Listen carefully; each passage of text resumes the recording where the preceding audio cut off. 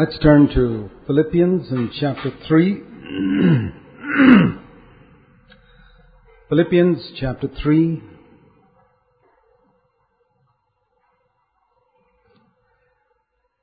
We need to understand, Paul uses this word rubbish, which you probably heard me use many times. But Paul used it first. He said he counted, Philippians 3 verse 8. He counts everything as rubbish so that he may gain Christ and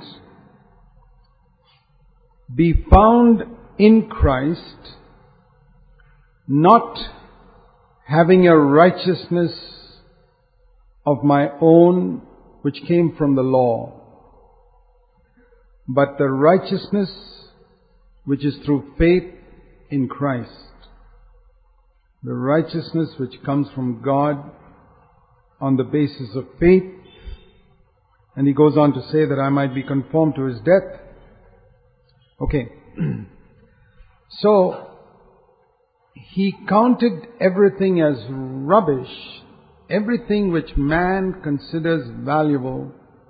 Paul was a very clever man. I think if he lived today, he would have been a very brilliant computer engineer or doctor or businessman or whatever it is. He had a very brilliant mind. But he counted it as rubbish. There are very few people in the world with brilliant minds who count it as rubbish. And that's why they don't experience Christ in the way that Paul experienced Him. Most of them have very superficial experience of Christ. Paul had a very deep experience of Christ because he didn't place any value on all those things that man valued.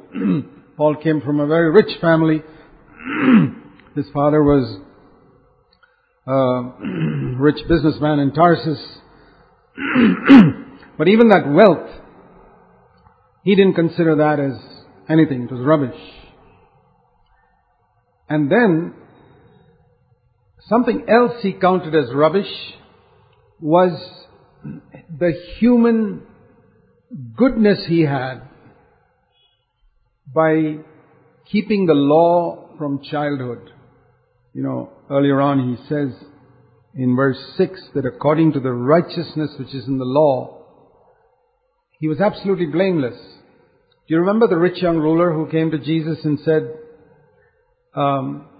I've kept all the commandments from my youth. Paul was like that. He was another rich young man who had kept all the commandments, and he was absolutely blameless. Once he could stand before a high priest and say, from my childhood I've lived with a good conscience up till today, in Acts 23. How many people can say that? I don't think any of us can say that. These people lived such a God-fearing life, brought up by God-fearing parents, that from childhood, this man Paul kept a good conscience according to the standards of the law. In other words, external righteousness, but that itself is a great thing. And now, he says, all of that is rubbish too. Now, just like I said, a lot of very brilliant minds find it very difficult to call their brilliant minds rubbish, and that's why they don't have a deep experience of Christ. It's exactly the same way. There are a lot of very upright people, good people, upright, who kept a good conscience from childhood, and they have not considered that as rubbish. And that's why they don't have a deep experience of Christ.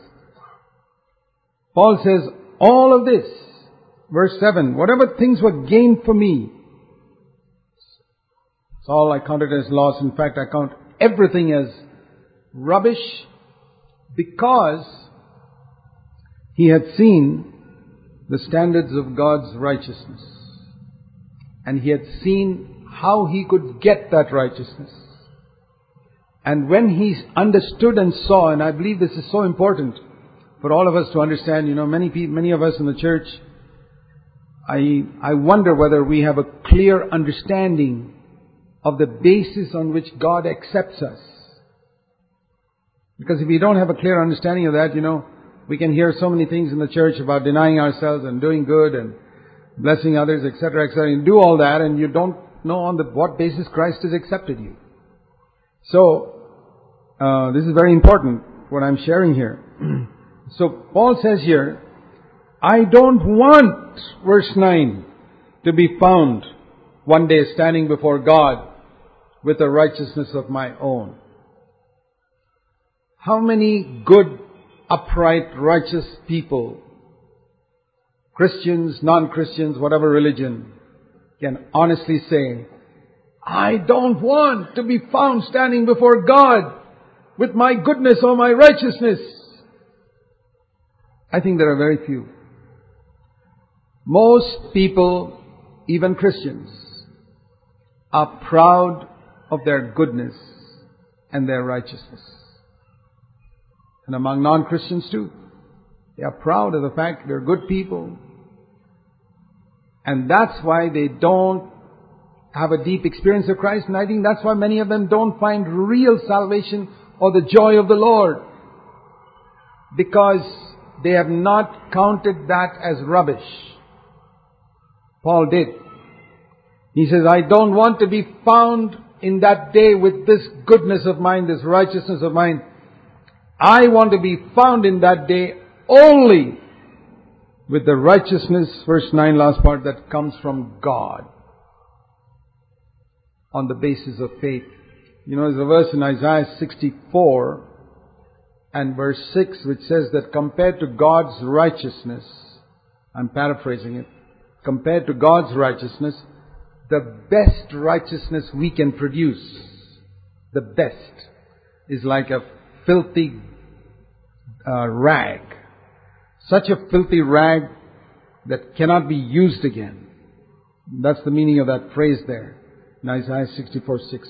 All our righteousness. You take all of our good deeds, and when you compare it with the righteousness of God, it's like such a filthy rag that you wouldn't even want to touch.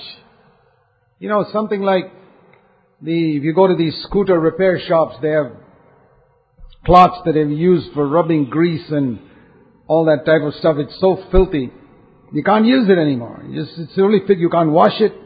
It's only fit for throwing away. And when you look at that filthy cloth which can't be washed, fit for throwing away, how many of us see that our righteousness and our goodness is like that cloth in God's eyes?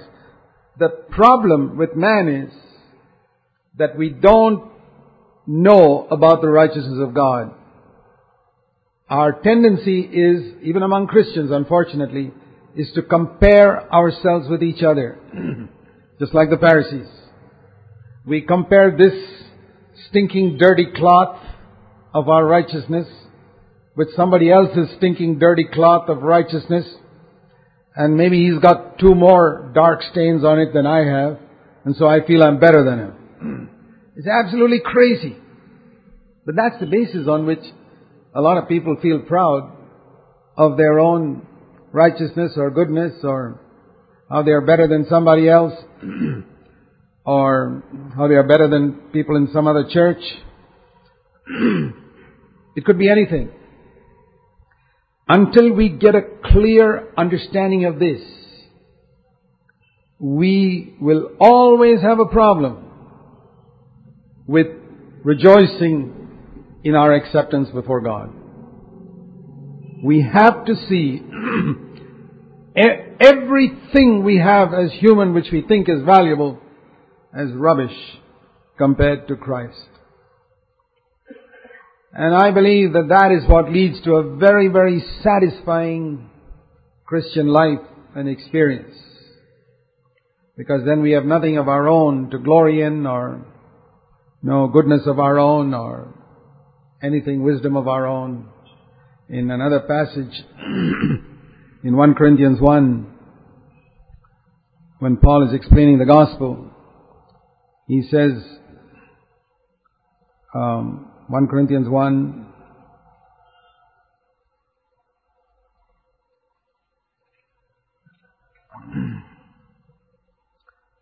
He says in verse 30, he says, God does things in such a way, verse 29, that no man can boast before Him. If you want to know, here's a good test. If you want to know whether God has done a really thorough work in you, ask yourself one question. Is there anything that you feel proud of? Your good looks, your intelligence, your righteousness, your Bible knowledge, your so-called spirituality, whatever it is. If there's something that you feel proud of which makes you sort of feel superior to somebody else, I have to say, God has still to do a work in you. Because His ultimate goal is that no one will boast before Him about anything. And you haven't come to that place yet because there's something you're still boasting about. Okay? And if there are 2 or 3 things you're boasting about, or you feel pretty proud of, oh, you're a long way from where God wants you to be. God has to do a great work in you. I don't know how many years it'll take. But you better hurry up. Because it's only when He does that work that He can really build something eternal. And that's why it's so important to understand this. That no man may boast before God. He equalizes us. And that's very difficult for some people to accept, that God equalizes us. And after equalizing us, taking the best and the worst and putting them all on the same level, He says, then, verse 30, by His doing, He puts us in Christ Jesus, and Christ Jesus becomes my wisdom. Christ Jesus becomes my righteousness. And Christ Jesus becomes my sanctification. And Christ Jesus becomes my redemption. Everything. My wisdom is Christ. My righteousness is Christ. My sanctification, holiness is Christ. My redemption is Christ. Why? So that, verse 31, just as it is written, let him who boasts, boast in the Lord. Or as the Message Bible says, if you're going to blow a trumpet, blow a trumpet for God. Don't blow your own. That's really a wonderful place to come to. That's why you've heard me say many, many times that the greatest virtue in the Christian life is humility. The 3 secrets of the Christian life are humility, humility, and humility. That means there is absolutely nothing I can boast about. I don't consider myself senior brother. Do you consider yourself a senior brother in CFC, senior sister? Well, you got a long way to go then. That's all I can say. I'll show you an example of some people who consider themselves senior brothers. In Matthew chapter 20, we read of some senior brothers who were in the church for many years compared to some junior brothers who came just last month. Jesus said in Matthew 20 he spoke a parable here about a landowner who was hiring laborers for his vineyard. It's a picture of people being brought into the church. And there were some people whom he went and hired early in the morning at 6 o'clock in the morning. You know, the working day was 12 hours. Laborer's day was 12 hours. They started at 6 in the morning, worked till 6 in the evening. He went out at 6 o'clock and hired certain people and said, I will give you 1 denarius, a day's wages, for your work. And then he went out at the 3rd hour and 6th hour in the night. That means right up to 3 p.m. he went. And then at 5 o'clock in the evening, when there was only 1 hour left for work, he found, verse 6, some people standing around doing nothing. 11 hours, they were looking for a job, they were doing nothing. And he said, why have you been standing along? He said, nobody hired us. Verse 7. Okay, you also go into the vineyard and work. And when the evening came, he said, call all the laborers, and he said, first call those who came at 5 o'clock in the evening, who worked for 1 hour. And he gave them all 1 denarius, a full day's wages. What a good master he is. And when the people who came at 6 o'clock in the morning, they saw these guys getting 1 denarius for 1 hour's work, they did a quick calculation and they said, boy, that's wonderful. So we'll get 12 denarii. That's what they thought. So when that turn came, they also got 1 denarius. And you can imagine how angry they were. But they had agreed for that at 6 o'clock in the morning. There was nothing to complain about. But because these other guys got 1 denarius too, who did less work. See, that's what always bothers us. When somebody who we think doesn't deserve what we should get gets the same thing, that bothers us. I mean, we may have got what we expected, but we don't want somebody else to get more. They grumbled. And listen to this expression. This is the thing we got to see here. They said, these last men worked only 1 hour, and here's this expression. You have made them equal to us. How dare you, Lord, make these fellows who joined the church last month equal to us who've been here 30 years. Boy, that's pretty unrighteous of God, isn't it? To make them equal to us. We who deserve a little respect and seniority and... What do you think, sisters? Senior sisters? Senior brothers? Are you bothered that God makes you equal to someone who's come newly? If you understand this, how God makes this person equal to this, then you have understood the message of the gospel. This parable is not talking about rewards. That is another parable. You read in Matthew 25 about someone who produced more than Matthew 25, Luke 19. One person who produced 10 times, he got 10 times the reward. Another person who produced 5 times, he got 5 times the reward.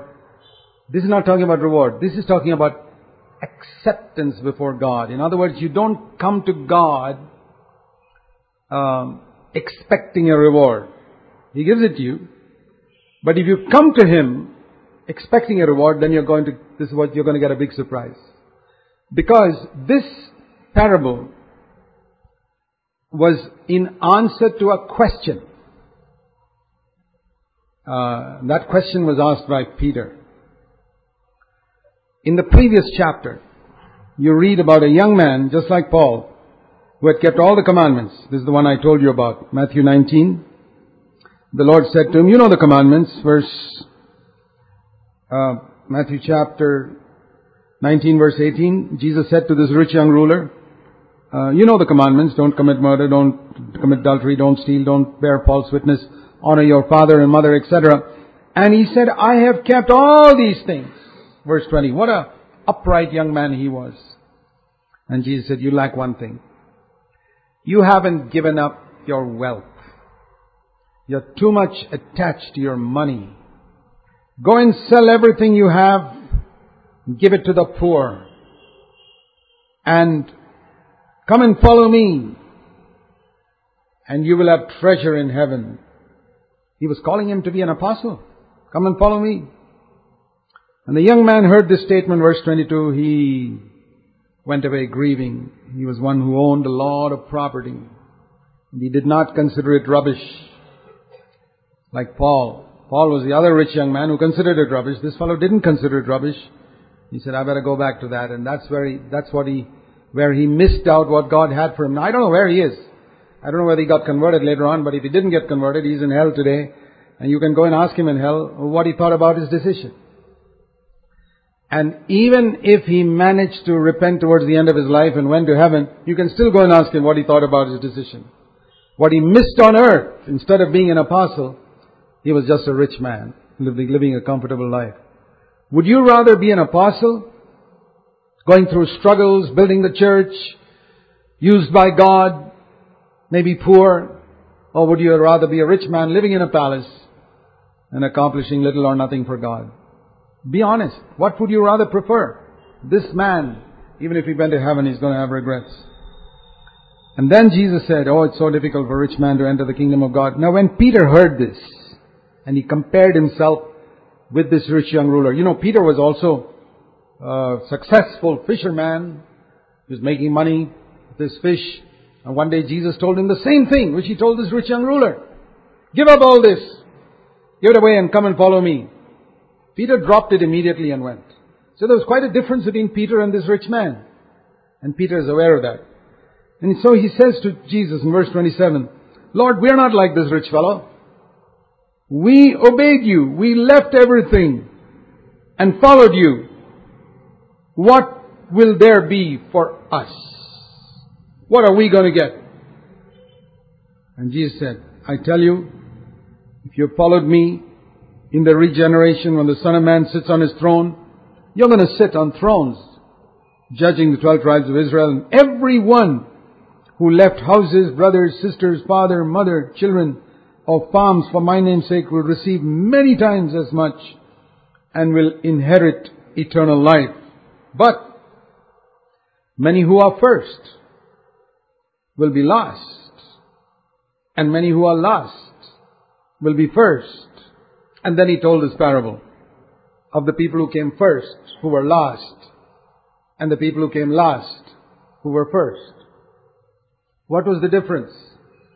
The difference was the people who came first agreed to work for a payment. You do this, the master said, you do this work for me, I give you this. They made an agreement. But the people who came last, if you read carefully, in fact all the people who came at 9 o'clock, 12 o'clock, 3 o'clock, they all made an agreement. The only group that didn't make an agreement was the fifth group. 1, 2, 3, 4 groups all made an agreement. But the fifth one, he just said, go into the vineyard. Verse 20, verse 7. No promise of any payment. They went in, said, well, we might as well get some exercise for 1 hour so that we don't get stiff. Doesn't matter if we don't get anything. Let's bless this man and help him. What a good attitude. Let's go and help this man finish off some work in the vineyard. It doesn't matter if we don't get anything. Maybe he won't give us anything. Who's going to pay for 1 hour? And Jesus said, the people who come with that attitude, who come to God expecting nothing, but who joyfully serve Him in His vineyard, not for pay, not for reward, not doing business with God, they will get the most. Now in the Old Testament, we can say that people did business with God. What is business? Business is, I give you money, you give me this item, or you give me money, I give you this item. It's a transaction. I give you something, you give me something of equal value. But that's how those first 4 groups did it. I do some work for you, you pay me. The fifth group said, we don't want anything, we just come and serve you. Those are the people who come with that attitude and say, Lord, I'm just so happy to do something for you. I don't want anything. Whereas in the Old Testament, under the law, everything was a transaction. The Lord said, if you pay your tithes, what does it say in Malachi 3:10, the favorite verse of pastors? Bring your tithes into the storehouse, and I will open the windows of heaven and pour you out a blessing that you cannot receive it. Is that true? In the Old Testament, it was absolutely true. It was a transaction. I gave my tithes to God. Tithes means they were all farmers those days. They didn't earn money in cash. They bought 10% of their grains and gave it to God. And God blessed their, fields, and they got fantastic crops the next year. It was good doing business with God. They always made a profit. Now there are preachers saying that today. You can listen to them on television, you can hear testimonies, and you can read in Christian magazines how somebody says, I gave 10% to this ministry and I got a promotion or I got an inheritance or something like that. It's the same old story. This is people who come first, and they encourage other people. Come on, do business with God. I say rubbish. I don't do business with God because He's not my master. He's my Father. I don't do business with my Father. I'm in my Father's business. And if my father was a businessman on earth, running a shop, and if I was partnering with him in his business, I wouldn't take a salary. I would just be delighted to work for him. You go to a shop and there's a difference between a man who is employed by the master and the man who is the master's son sitting in the shop. The employee will be looking at the clock. Is it time for me to go home? Because he's worked only so many hours. But the son, if there's a need for him to stay up till midnight, he'll stay up till midnight. And he doesn't expect any overtime. He doesn't, because he's a son. And you see the difference in your home, for example. If you have a servant maid working in your home, she looks at the clock. But if you have a son or a daughter doing some work in the home, and there's a lot of work still to be done, the maid will go off when her time is up, but the son and daughter will stay up and complete the work. There's a lot of difference between a son and a servant. And that was the difference Jesus is highlighting in the difference between these two. A servant always works for some return.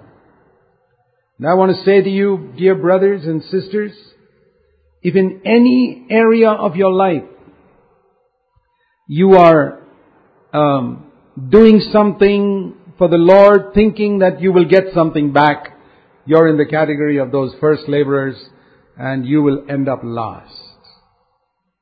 I hope all of us here will be in the category of those last laborers who have no business transactions with God. Say, Lord, I'm just happy to serve you.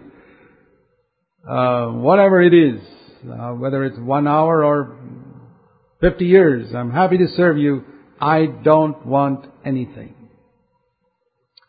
If we think that God owes us something, then we haven't understood the sacrifice of Calvary at all. Supposing, I'll use a human illustration to explain the value of the cross of Calvary.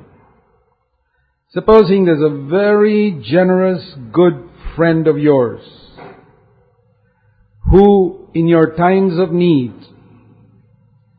has kept on giving you money to meet your need, not in hundreds and thousands, but in millions. Yes, millions.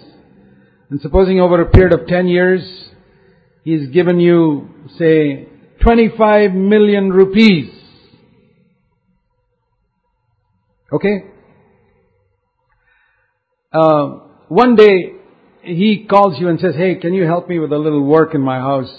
I need some work done in my house. Do you have 2-3 hours to come and work for me? What will you say? Sure. You'll go there and work for 2-3 hours. And are you going to ask him to pay you for it? Tell me. I hope not. Are you going to expect a payment? Are you going to hang around waiting for him to dish out some more money? No. That is what Calvary is. He's already paid such a price. It's like 25 million rupees or 100 million rupees he's given. Now what are you expecting? That you do something little for God and you expect Him to do something for you? Shame on us. When I understood what Calvary meant, I said, Lord, I will never expect a reward from you. If you give me a crown, I'm going to throw it down at your feet immediately. And then there'll be such tremendous joy in your service for the Lord. Everything you do, there'll be a spring in your step and a song in your heart and a song in your mouth and twinkle in your eye, and you'll be jumping around serving the Lord, and you won't count it as anything because you've seen what He's done for you. And it will not be for reward. We will not ask like Peter, what shall we get who have left everything and followed you? We won't ask that question. I remember many years ago, I asked the Lord for something material, some material thing. We can ask for material things, Give us this day our daily bread is a material request. Don't be so spiritual as to think that God's not interested in our material needs. Provided they are needs, not luxuries. It's not give us this day our daily ice cream, it's give us this day our daily bread. So long as you're asking for necessity and not luxury He may give you, that's an extra bonus in case He throws it in, fine, but we ask for necessities. And I was asking for something which I thought was a necessity I don't remember even now what it was, but some material thing for my family or my children or something. And it didn't seem to come. And I said, Lord, I have served you so many years so faithfully.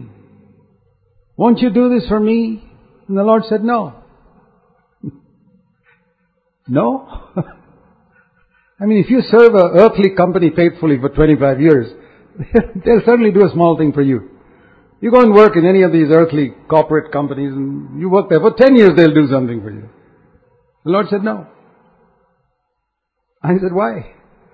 And the Lord said, because you're coming on your own merit. I have done this for you. Won't you do this for me? And the Lord said, no. That is the day I understood what it means to pray in the name of Jesus. I was talking the other day about what Amen means. What does it mean to pray in the name of Jesus? To many people, again, it's the sign that the prayer is over.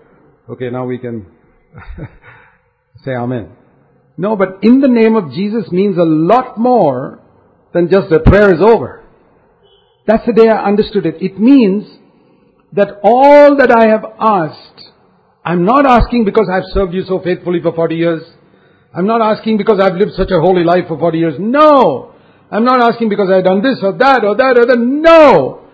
I'm asking because Jesus loved me and died for me and I come in His name. That day I understood it.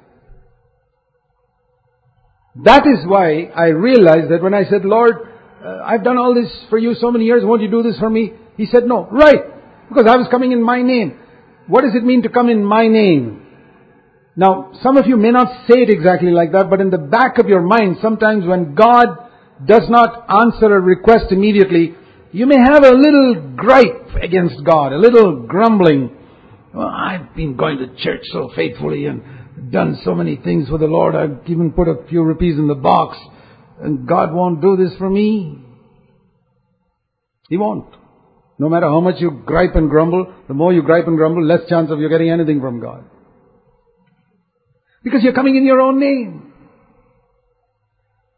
But when you come in the name of Jesus, Lord, His merit, and then you say, you mean to say that after 40 years of faithfully living for God, I have to come on the same basis as this fellow who was converted yesterday? That's right. You mean God makes you equal to him? Yes, that's right. Does that bother you? That you are made equal to that other fellow who was converted yesterday?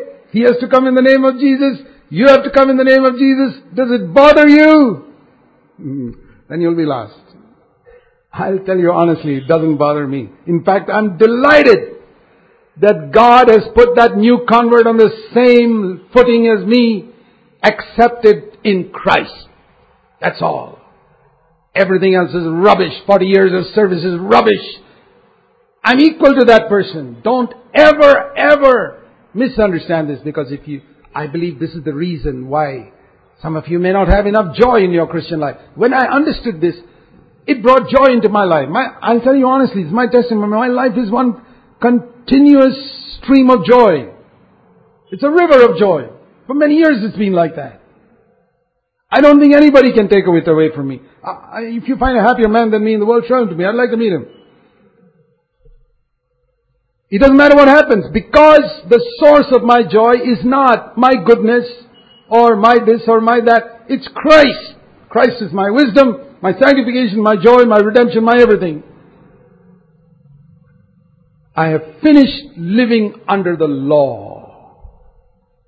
You know what the law was? Oh, I've done this, give this to me. You read that in Deuteronomy 28. If you do all these things, I'll do all this for you. It's a transaction. No, I finished with all that. Exactly like Paul said, I don't want to be found before God with this rubbish of human righteousness, the righteousness of the law. I want to be found before God with the righteousness of Christ. And that means I don't count anything of my own as of any value. Now, there's another parable. Jesus said so many parables to highlight this. And I believe if you understand this, it'll deliver you from a lot of, unhappiness in your Christian life. Let me show you another parable in Matthew chapter 22. Jesus was great at pointing this out. Matthew 22, he says, the kingdom of heaven.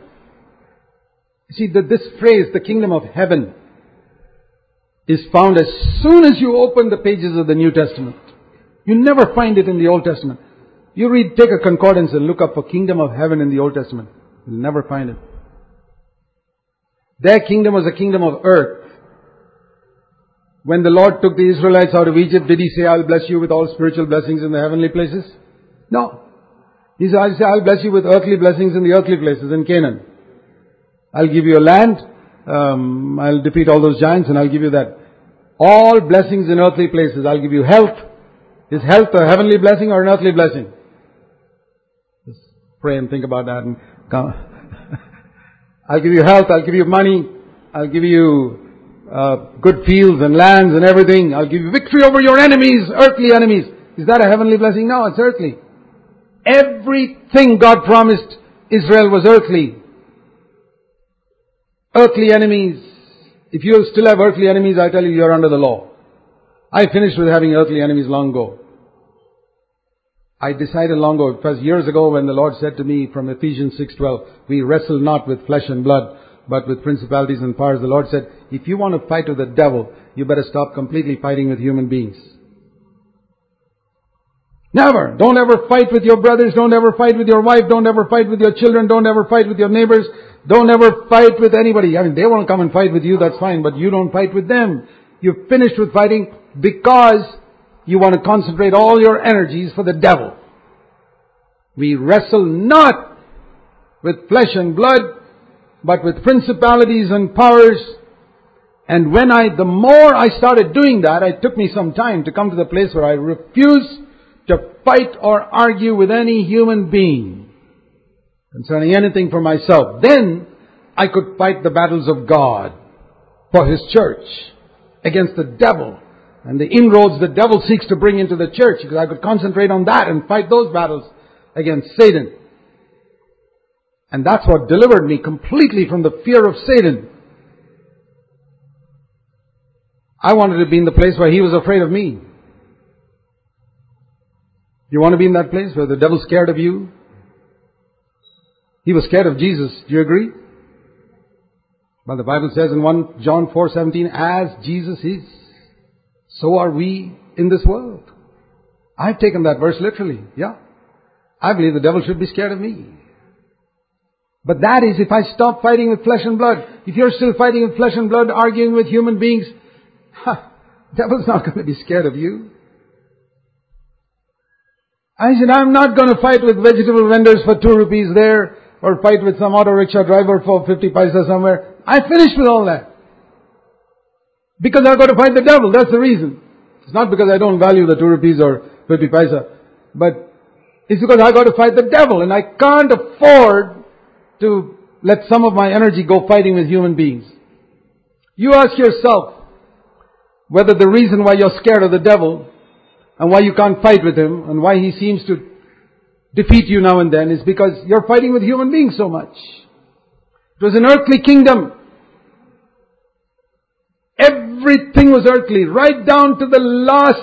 This, as I told you, the favorite verse of pastors. Bring in your tithes and I will open the windows of heaven and bless you with what? Victory over sin? No. More crops. I say, I don't want more crops.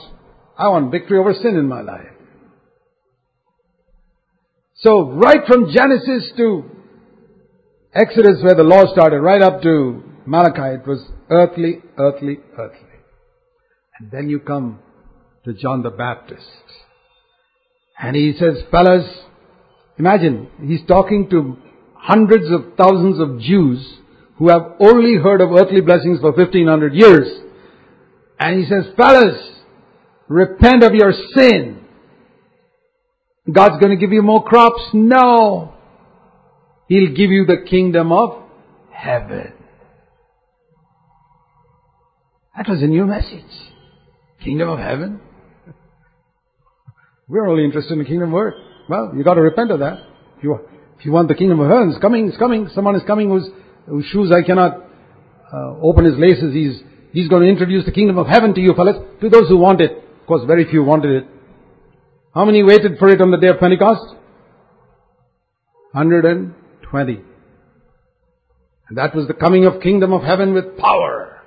The Holy Spirit, like we sing in that song, heaven came down and glory filled my soul. That's what the Holy Spirit does. He brings heaven down into our hearts. And so when Jesus said the kingdom of heaven, Matthew 22 verse 1, 2, is like a king who gave a wedding feast for his son. And that's a picture of God. And the wedding feast is a picture of our invitation to heaven. It's a kingdom of heaven. He sent out his servants, inviting everybody to the feast. They were unwilling to come. These are the original people he invited. It was the nation of Israel. They were unwilling to come. Tell them, I've prepared everything. You fellas can be saved, all of you Jewish people. But they paid no attention. They went one to his farm, verse 5, another to his business, and some killed his slaves. This is exactly how the Jewish people treated the message of the gospel and killed the apostles. And the king was angry.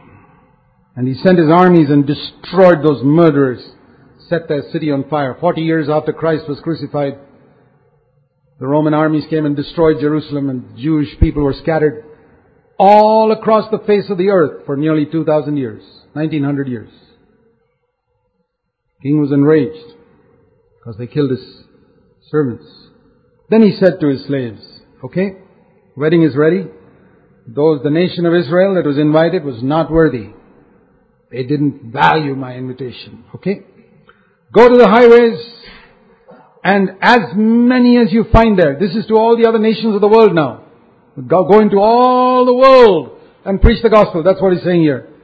And bring them in. And the slaves went out and gathered evil and good. That means all types of riffraff. That's you and me, by the way. All the riffraff from the streets, the beggars and the hopeless fellows and good-for-nothing chaps like you and me, brought them all in. And, we come in our rags. We're beggars, spiritually speaking, torn rags, some filthier than the other, but all beggars. These beggars sometimes compare their rags with each other and think I'm a little better than you, but we're all filthy. And the king, you can't come and sit in a king's palace with these rags. That's shameful. But where can these beggars go? They don't have money to go and buy new clothes to come for the king's feast. So you know what the king did? At the gate, he had this beautiful white robe that he'd give freely to everybody who came. So when I come with my filthy, stinking, torn, dirty, greasy dress. I put on this white robe. Your dress may be a little better than mine. But when you put the white robe on, we are equal. That's the point. And the other fellow whose dress may be better than yours and mine. Well, maybe. But when he puts on the white robe is equal to us. God is in the business of making people equal when they come into His kingdom. And then, there was one guy. He was his dress was not as filthy as the others. Maybe he was a little cleaner than the others, and he had spent all his life comparing himself with the other beggars and felt that, well, I'm not so bad, I've still got a shirt and a pant. There are a few stains here and there, that's okay, but not as bad as these fellas. So when he came along to the gate, and they gave him this robe, he said, but don't put me in the same category as these fellas. My dress is okay.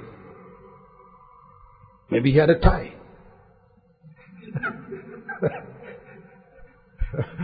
So he walks in. He doesn't feel the need for this robe. And here's this huge hall with 1,000 people sitting there. And it's easy to spot anybody who doesn't have a white robe. So easy. The king comes out and looks over the dinner guests, verse 11. And he sees there a man who is not dressed in the wedding clothes. That's how I know. The rest of the story which I told you just now is not written there, but that's how I know that's how they got those wedding clothes. It's just in that one little sentence. And he said to him, friend, how did you come here without the wedding clothes? Now, if they had to pay for the wedding clothes, the man could have said, I didn't have the money. That's how I know it was free. You can find a lot in Scripture when you read between the lines. And the man was speechless. He couldn't say I didn't have money because it was free. He couldn't say it was not offered to me. It was offered to him at the gate. Why didn't he wear it? Because he thought he was better than the others. And the king said, bind this fellow hand and foot who thinks he is better than the others. Throw him out. Because many are called but few are chosen. Jesus was teaching this parable to show that you can't get into God's kingdom without that wedding robe, which is the righteousness of Christ. That's why, now you understand what Paul said in Philippians 3. I don't want to be found at that wedding feast with my clothes, which look a little better than somebody else's. I count it as rubbish. I want to be found there with the righteousness of God, which He has given me freely by faith in Christ, which has made me equal to all other brothers and sisters. It's a wonderful salvation for those who don't want to glory in anything, but it's a very difficult message for people who want to glory that they are better than somebody else, who always want to show that they are better than somebody else. Beware of that attitude, my brothers and sisters, not just when we are first converted. If you want to remain rejoicing in the Lord, overcoming, victorious, right through till the end of your life, you must determine, I will never boast over another brother or sister in anything. No, I will not. I will not boast about my Bible knowledge, my spirituality, my humility, my holiness. Nothing. I have nothing to glory in. I'm clothed in the righteousness of Christ. If I have done something, it is for the Lord. It's not to show that I'm better than you. And I certainly didn't do it to earn my salvation or even to get a reward. No. I'm not waiting for one denarius at the end of the day. I'm waiting for nothing. I've already got millions of rupees at the Calvary's cross. He did it all for me.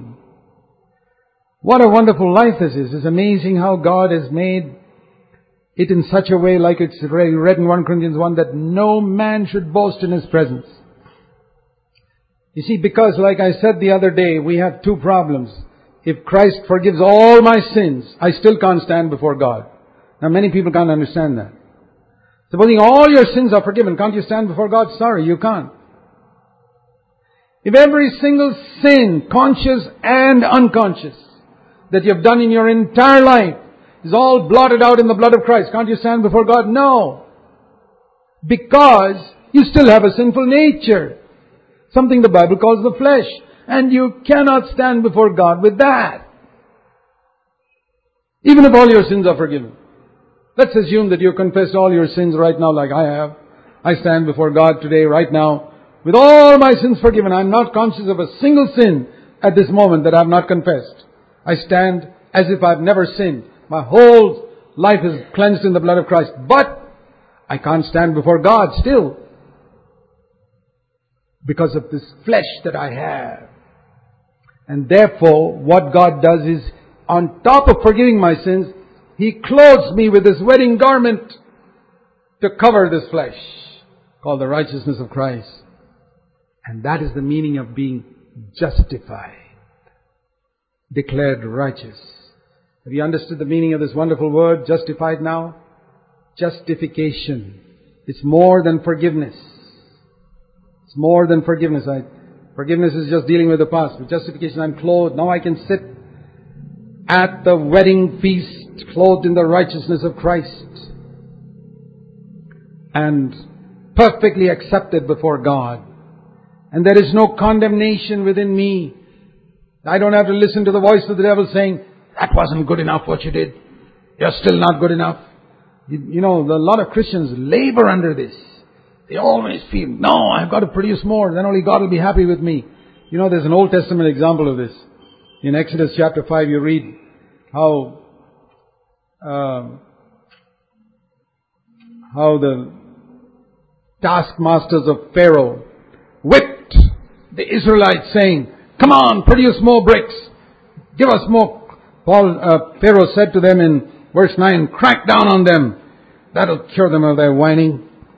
And later on he told them, make bricks. The laborers told them in verse 16, there's no straw given. You keep on saying, make bricks. Make bricks. Go now. You got to produce the same number. Verse 19, last part. You must not reduce your daily amount of bricks. I used to give you straw earlier to make bricks. Now no straw. Go and find the straw and make the bricks. And the number of bricks must be the same as it was last week. Whip. Do you know a lot of Christians are living like this? Oh, I haven't produced enough. I've got to do some more. I've got to do some more. Then only God will be happy with me. I haven't produced enough bricks. I've got to collect straw. Whatever they do, the devil whips them and says, not good enough, not good enough, not good enough. God's not happy with you. And foolish Christians listen to this voice saying, yes, Lord, thinking it's the Holy Spirit. Holy Spirit. Can you imagine the Holy Spirit saying like this? Come on, make more bricks. I won't give you any straw. These are Pharaoh's taskmasters. These are demons. Not good enough, not good enough. Whatever you do, not good enough, not good enough, not good enough. When will it be good enough? Never.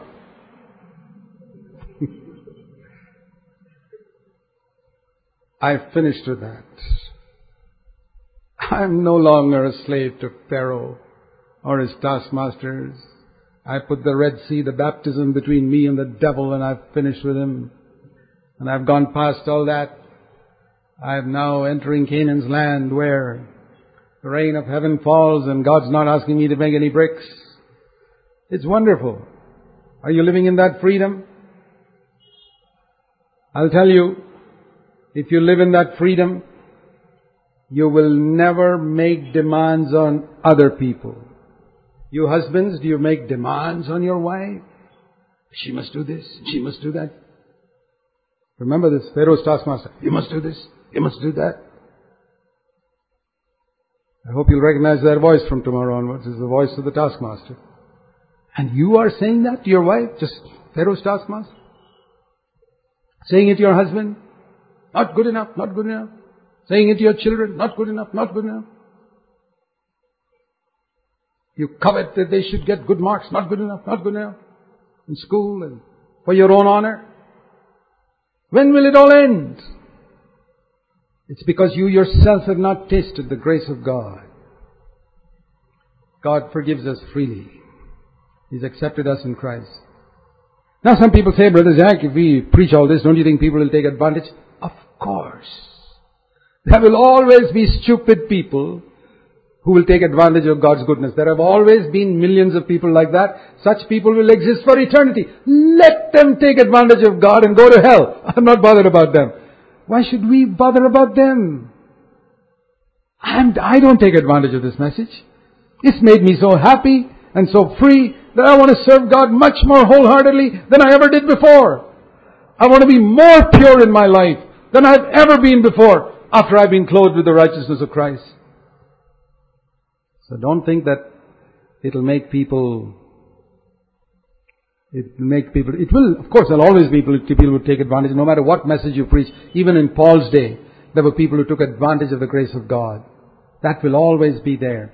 But that doesn't mean that we should stop preaching the grace of God by which we are saved, because that is the grace, the true grace, which enables us to be devoted to the Lord. It says about Jacob, he served Laban for 7 years to get a woman. I mean, he already had a wife, another one. And it says there in Genesis 29:20, it seemed to him like a few days. I remember reading that verse as a young 21-year-old Christian, more than 44 years ago. And I said, Lord, if Jacob can serve like that for a woman and think 7 years is a few days, I'm sure I can serve you all my life and it'll be like a few days. Today, 45 years have gone from that day, and I tell you it's been like a few days serving the Lord. Because I have found the grace of God. I've finished with this righteousness of the law. I want to encourage you, brothers and sisters, and enter into the joy of this life. Accepted before God, finding everything in Christ, and everything outside of Christ is rubbish. God bless you.